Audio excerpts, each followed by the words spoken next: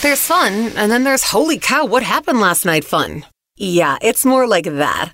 Chicago's most fun afternoons with Scotty on US 99. Paul, you recently got married? Hey there. I just got married in November. I don't know if you saw this story. This is actually about a week or two ago. But Luke Bryan was talking about one of his favorite memories from his wedding day. And it's a goofy one, right? So I guess there's a picture of him and his wife walking down the beach and they're just squeezing each other's butts, right? Or as my mom would call it, their tuchus. And I was like, oh, I love that. It was like those goofy little moments that either people may have seen or may have not seen, but those are like the little moments that make you go, oh, this was right. And for me, when I first started that story, my wife and I, we eloped, almost 2 years ago, and we did a local elopement, and it was kind of like a COVID wedding, but we went to Portillo's afterwards, her to dress and my suit, and my son and my brother, the whole deal, in the limo driver. We went into Portillo's, and there's a picture of us just like downing hot dogs and Italian beefs, and that, to me, that was the moment. That was the goofy moment that stands out from my wedding. So I want you to think about your wedding. Was there a goofy moment in it that kind of defines who you two are as a couple? Yeah, definitely. So we sort of had a unique ceremony.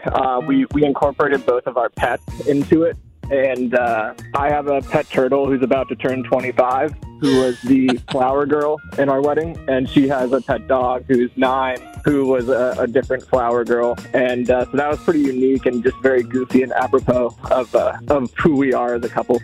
That couldn't have been a better example. Like, that was perfect. That's exactly what I'm talking about. To have your pet turtle as the flower girl and the dog. Yeah. Allison in Hammond, what was that cute moment for you? So when my husband and I were outside doing pictures and we had that little bit of a break time, my stepmom brought us out some McDonald's McDoubles.